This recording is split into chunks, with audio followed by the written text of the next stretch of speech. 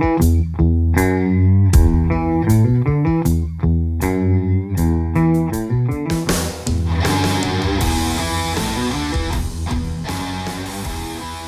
everybody. Welcome into the Cheesesteaks in the 7 Level podcast. And man, Austin, I'm going to jump right into it. If you guys are new to the podcast, I should introduce myself. I'm Dylan Camcrowley. He's Austin Mancini.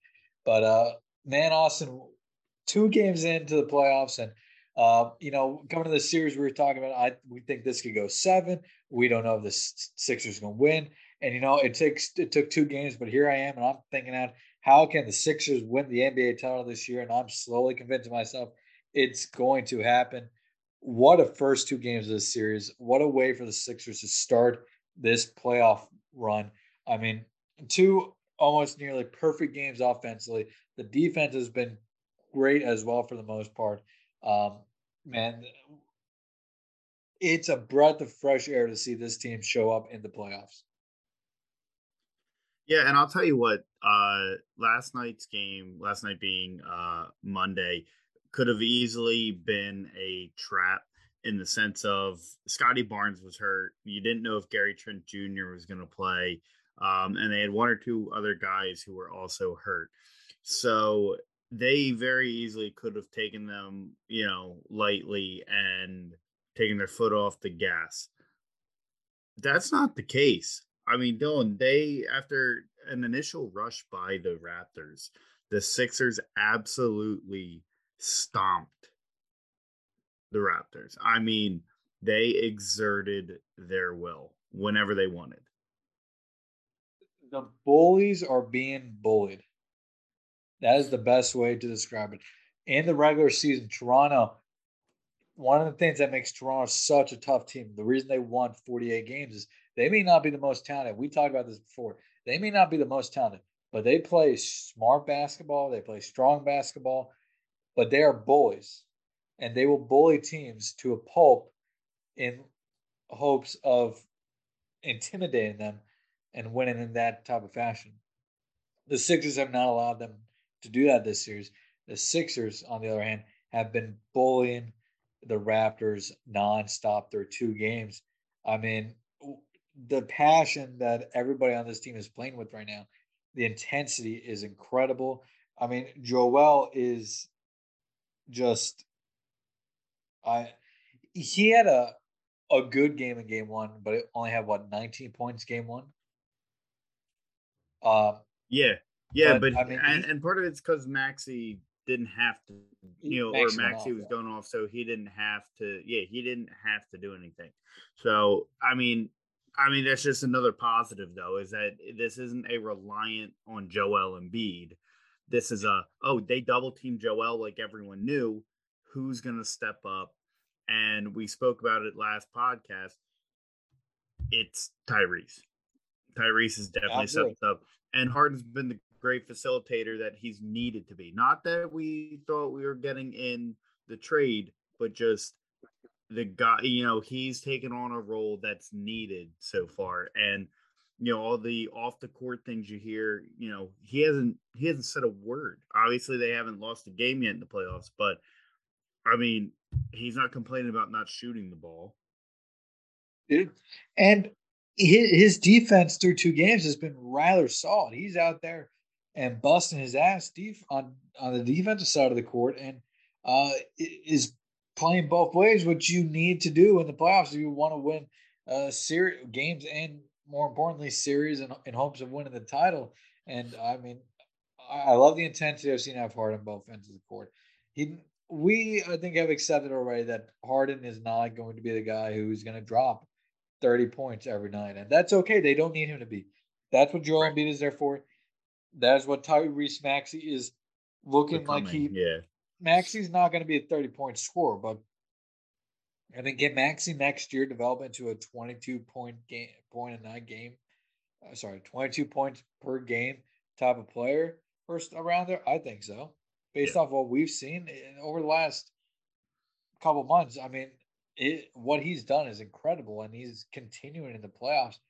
He honestly looks like a guy where the stage is never too big for him, and he has that trait you look for where when he's in bigger stages, he elevates his game. And we've seen that in bigger games this year too, as well.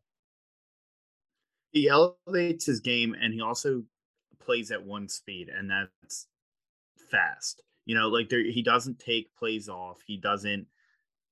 He's not jogging, he's not playing lackadaisical defense.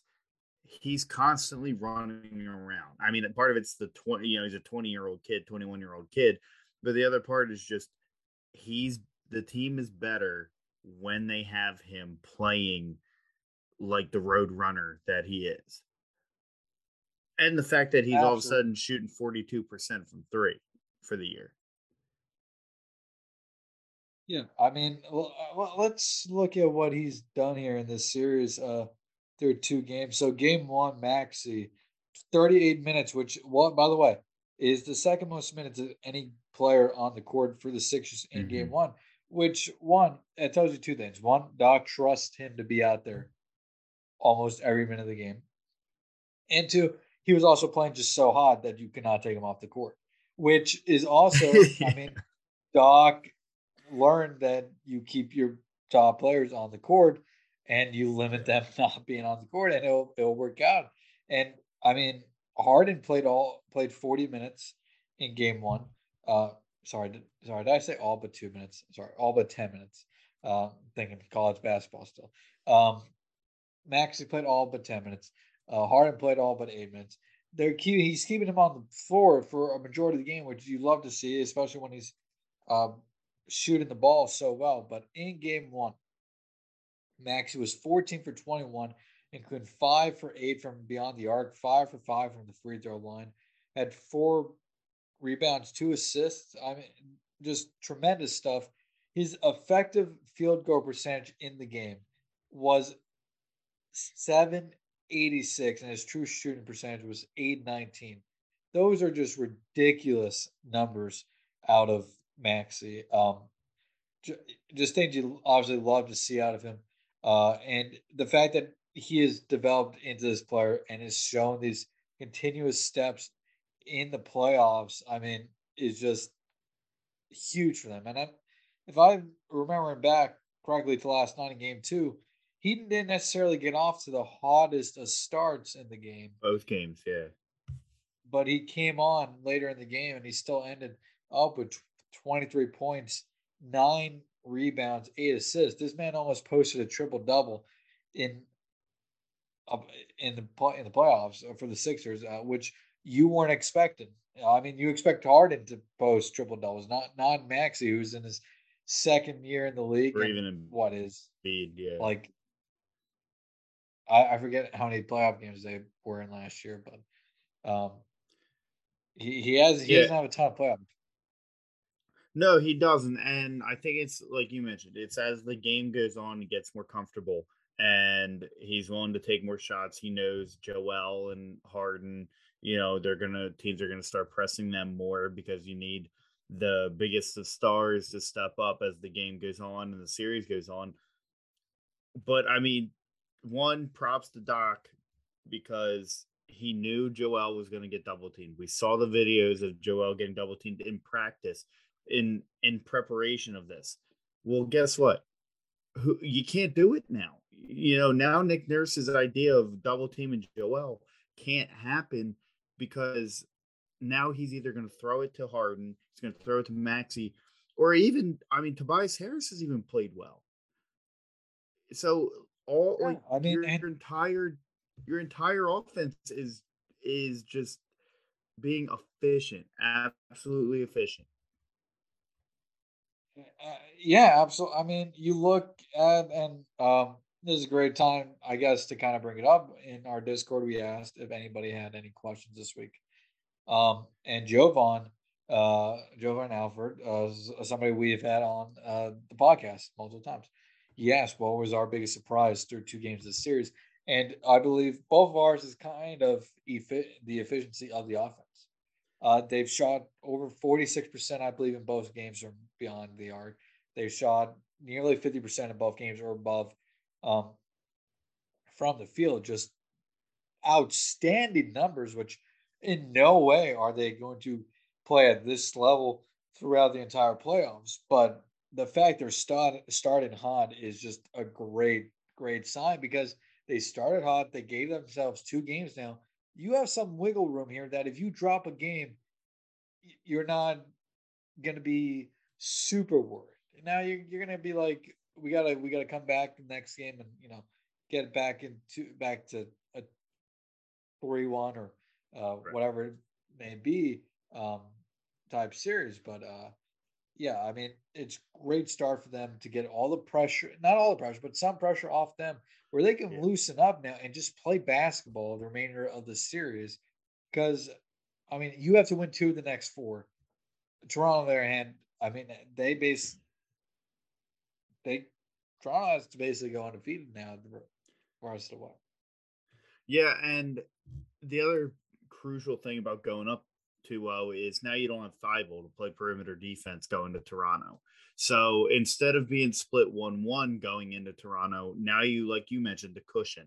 If they drop a game, then okay, Toronto's at home. You don't want them to drop a game, but it would make sense if they win one of these next 2 games without Matisse Yeah. Thybulle. And the other thing about the offense, quickly about everybody stepping up, is Joel. With Joel getting double teamed, with everybody else stepping up, Toronto's not going to be able to as effectively double team Joel and Yeah. play hack a Joel all the time because if Joel finds an open man, if he's being double teamed, there's right now a good chance that guy is making the wide open three, or maybe he's slightly covered. But I mean, uh, just everybody playing this well is going to really, I think, just open up the offense more for the Sixers here the remainder of the series Yeah. because everybody on this Sixers team right now, shooting wise, is beating Toronto. And um, Toronto, I mean, it keeps fouling Joel as well. I mean, we saw the thing at the end of the game yesterday with Joel and Nurse. And what did Joel say? He said to him, "Stop bitching He told about him this. Yeah.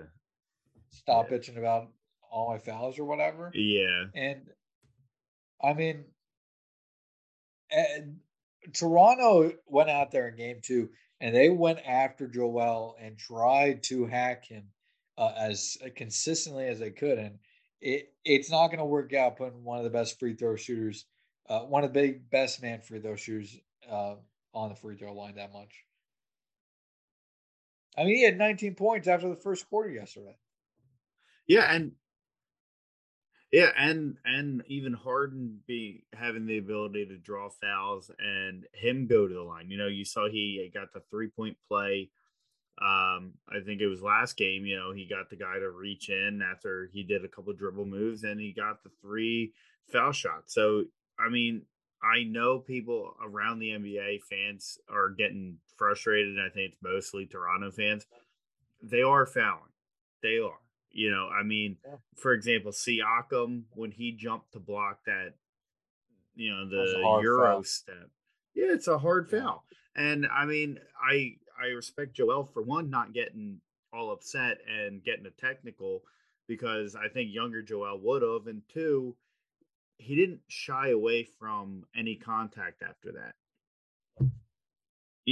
That's something you worry about if he's younger, where it's a hard foul, he's not going to go down there. Well, guess what? He's going to go hit those free throws because for a center, he's in a for whatever reason he is a very good free throw shooter. Absolutely. I 100%. Are you worried about losing Maxi at all here going into game 3? I mean, I obviously you don't want to lose your best one of your arguably your best defender, but at the same time, I think everybody's just Maybe playing Thibault, so well. Yeah, sorry, did I say Maxi? yeah, Yeah, Thibault. You losing Thibault. Obviously, you don't want to lose him, but I think everybody's just playing so well right now that I'm confident they can go up there and still take 2, both of them from the Raptors, despite not having Thibault. yeah. It'll be interesting who they have step in for Thibault, whether it's Georges Niang or I don't even know. Like even Paul Reed is more of a Joel back up to give him minutes. It'll be interesting what Doc does in order to finagle his way through this 2-game stretch because I mean he doesn't. Matisse has started to shoot a little better from three, Yeah. but he's not exactly the biggest threat. So it's about replacing the defense, and I don't know who on the bench right now is going to replace that. Who do you think is? Because I don't know. That's the biggest question, but at the same time, I mean, Danny Green suddenly has come alive as a shooter and And a as a dunker. dunker. Yeah. I mean, he showed the entire world that he has the ability to dunk out of nowhere in game 2. But I'm shocked his hamstring didn't tear the second he took off the yes, floor. seriously, but yeah, I mean, they're gonna need Danny Green to step up here. And yeah, I mean, it's tough. How do you replace Thibault? But and I think Danny Green's really the only answer. No. Yeah, I mean, Danny Green's been in the starting lineup at times. I don't remember if game 1 he was in the starting lineup. So it'll be interesting who they have come in. Look. I know you. I mean, yeah, you could have Paul Reed. Danny started in game 2 as well. Okay. Started game 2 and he started in game 1, so he started both games here. I mean, the frustrating. You could have Isaiah Joe. I mean, you have to replace. You need to Let play me see. He defense. played. Yeah, and he played 18 minutes night 1. He played 10 minutes game 2. Let's see who played. So in game 2, I mean, 9 minutes for Niang. Paul Reed had 10 minutes. Shake had 13 minutes. Those are the only guys who came off the bench. Yeah. And Danny Green played 37 minutes. So, I mean, they already have Danny Green playing 37 minutes a night. You really only need to find somebody to get in there for 10 minutes, really, 10. in game 3 Yeah. and 4. Which I mean, you could have Paul Reed do it, and like once Joel needs to come off the court, then Paul Reed could move to center. Like you could extend his minutes a little bit, and then let Shake go to where Danny Green's playing. Like they might try something like that because I mean Paul Reed is younger and he can handle that. I'm a little worried that like maybe they'll try DeAndre Drummond comes in for Joel, and then Paul Reed comes in to back up Danny Green. Sure, absolutely. I guess what is your prediction for the next 2 games as they head to Toronto without Thibault? Or do they take both and come home with the sweep? Do they lose both? I think they split. I do. I think it's one of those. It's in Toronto. They'll win maybe the first one. I think they're more likely to win game 2 than game 1, or game 3 than game 4. Yeah. Yeah. I mean, I could see game 3 just because the Sixers still have to figure out what they're going to do for Thibault's replacement. Yeah. And they don't know how Toronto's going to play without knowing that Thibault can. Yeah, I'm thinking game 3 without Thibault, you have to figure out kind of a rotation without him there. I know they were just up there a couple weeks ago, just not even a couple weeks ago, a week and a half ago, 2 weeks maybe at this point. That and actually that would be great. Let's go check that quickly. Let's see. See what happened. Who played last time they were up there? Because I was legitimately just a couple weeks ago. But to go off that, I think game 3, hostile environment. Toronto fans are going to be amped. They're going to want Toronto to come out fast. Toronto came out fast in game 2. They went up. Yeah, they did. 11-3 in the first couple minutes. Yeah. Yeah. And then the Sixers just came out with a 16-2 run, I think. And from there, Toronto kept it close, but it got out of hand after halftime. Back on April 7th, so just 12 days ago when they were in Toronto, Sixers ran out there. Harden, Green, Harris, Embiid, Maxey, with Niang 18 minutes off the bench, Paul Reed 10 minutes, Kirk Moss 2 minutes. So pretty much what we said. That being said, I think they lose game 3, but I think come back, win game 4, and then they come home, and I think they take the series on. I guess that'll be Sunday. Do we know when game 5 is?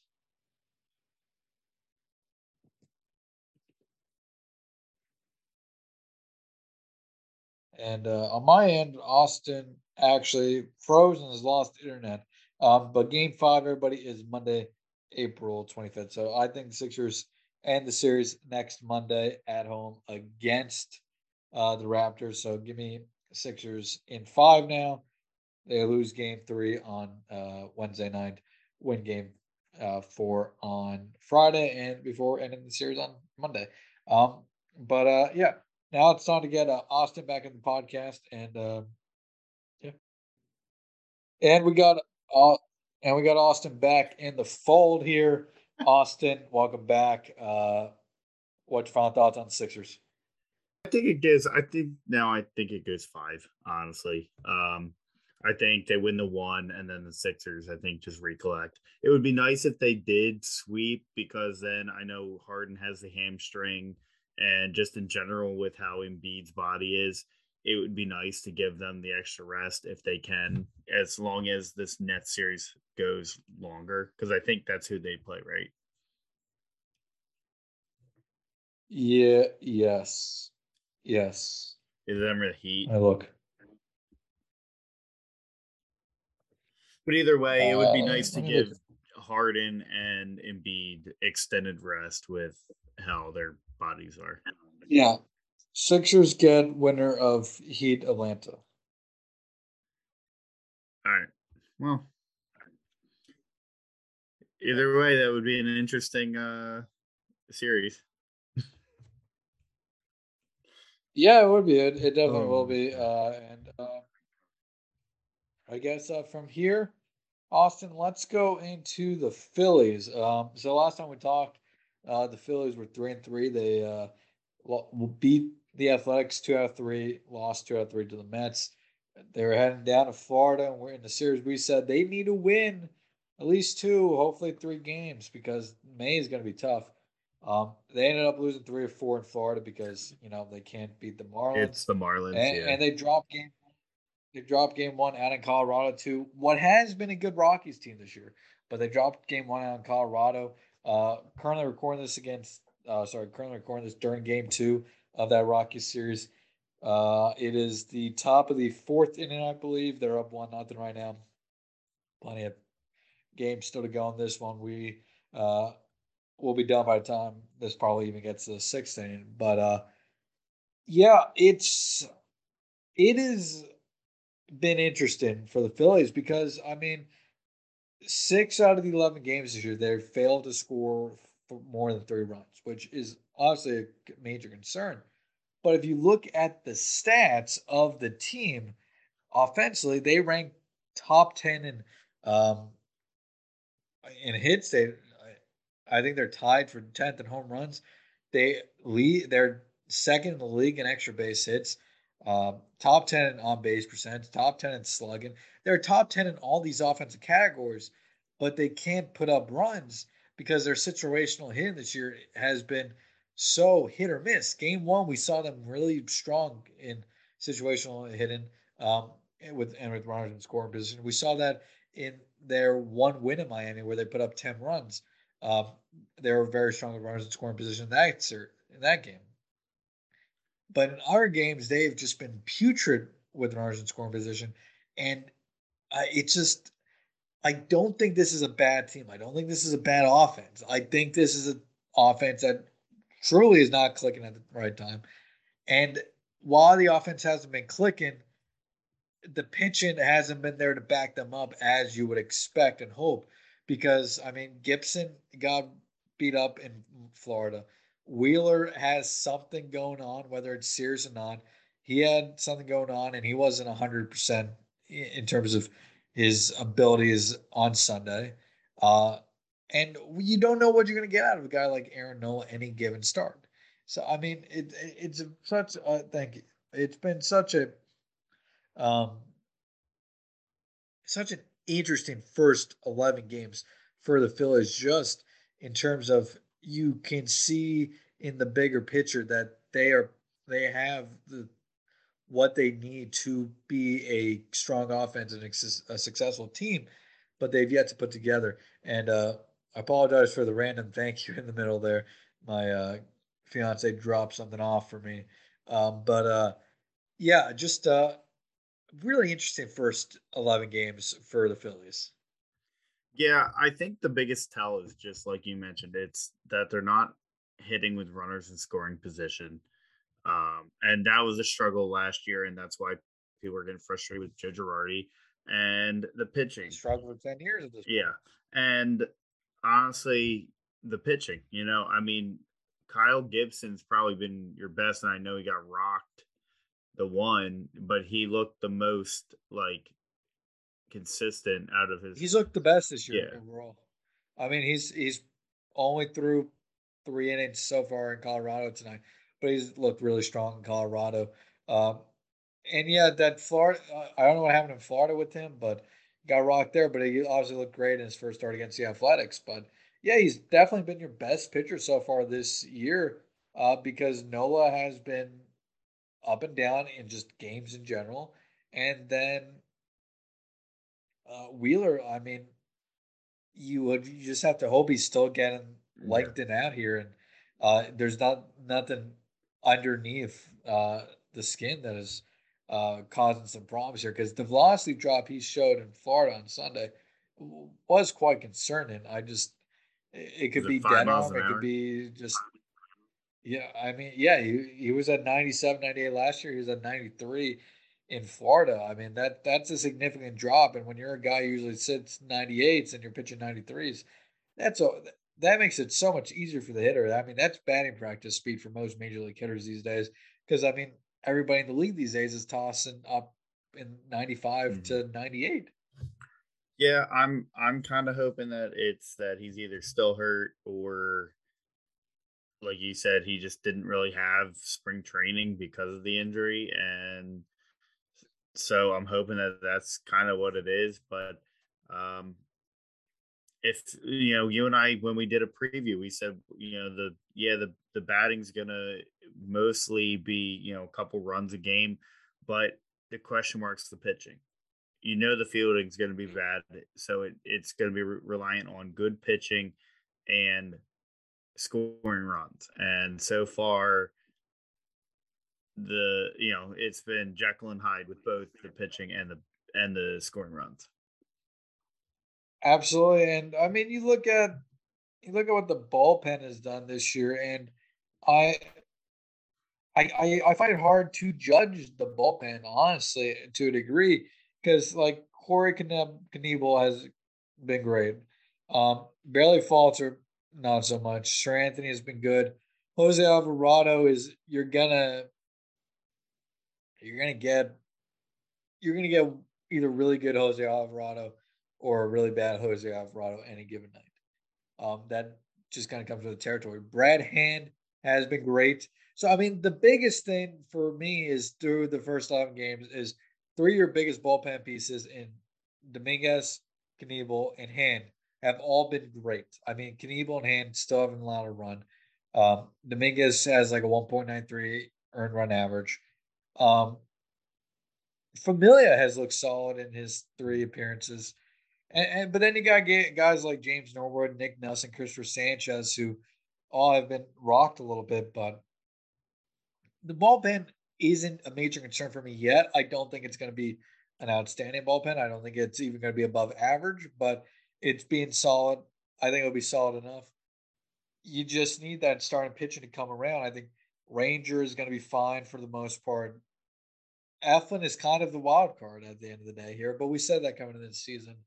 Um, I guess offensively, the biggest question right now is I feel like everybody's starting to come around at bat. I mean, Harper's looking good. Harper's hitting the ball really well recently. Mhm. The only guy still not really hitting the ball is Kyle Schwarber. Now he had a 2-hit game on Sunday against the Marlins, but he's still hitting just a buck 20 on the season. And I'm not too worried about him long term. I mean, I think he's a guy. I don't think he's going to be a guy who hits 250 this year. But I mean, I think he could still get down to that career usual of 230. But I mean, you look at what he does for his career, and this is still a guy who has an OPS plus of 118, which is considered pretty good. And his runs created stats are very strong for his career as well. So I think he'll eventually come around, but it's hard right now with Schwarber because it feels like at times the offense will get something going, and then he comes Mhm. up and he grounds into a double play. Yeah, or So I even mean, like he's kind of been around. I think a couple games ago, they had bases loaded or men on first and second, 2 outs, and he pops up like first swing, first pitch, he swings at and he pops up in the infield. No, his career uh, WRC plus, which um, I think forget what the W stands for, but basically runs created is at a 117. An average MLB player is 100. So I mean he's well above average in that department, and I think he's going to come around. I mean he had 145 in that department last year. Probably not going to be that, but can he get back to that 2018-2019 Cubs where he hit between 238 and 250? Gave you about 30 home runs and in that 70, 80 RBI range. I still think he can get there. It's it's just about when is he going to turn turn on turn it on because it's just been Yeah, very slow so far, and it it's is still a little early. concerning. It's still early. But it's I mean, and yeah, exactly. That thing for me is a lot of people are really reacting to the Phillies saying like, "Oh, they're already going to miss the playoffs," and sure, they could very well miss the playoffs. They don't have not given me any confidence yet that telling me that this is a team that definitely will make the playoffs. But at the same time, we're 11 games into the season. That is what 6% of the season. We're not even a tenth of the way through the season yet. There's 150 games remaining after tonight's game in Colorado. There's plenty of time. They're going to have worse stretches of baseball than they are having right now. Yeah. They're going to have really good stretches. There's going to be series or 2 series, 3 series where they hit the ball out of the ballpark every single game, Yeah. and it's going to be fun to watch. But they're going to have stretches like this as well. But going back to Schwarber quickly, I just want to look at his career numbers in April and March. And in April and March, he's a guy who is a career 217 hitter. And he's even a career 200 hitter in May. But you get to June, he's 250, July 230, Yeah. August 248, September 247. This is a guy that constantly every year gets better as the season goes on and is a slow starter, as you can tell by the stats.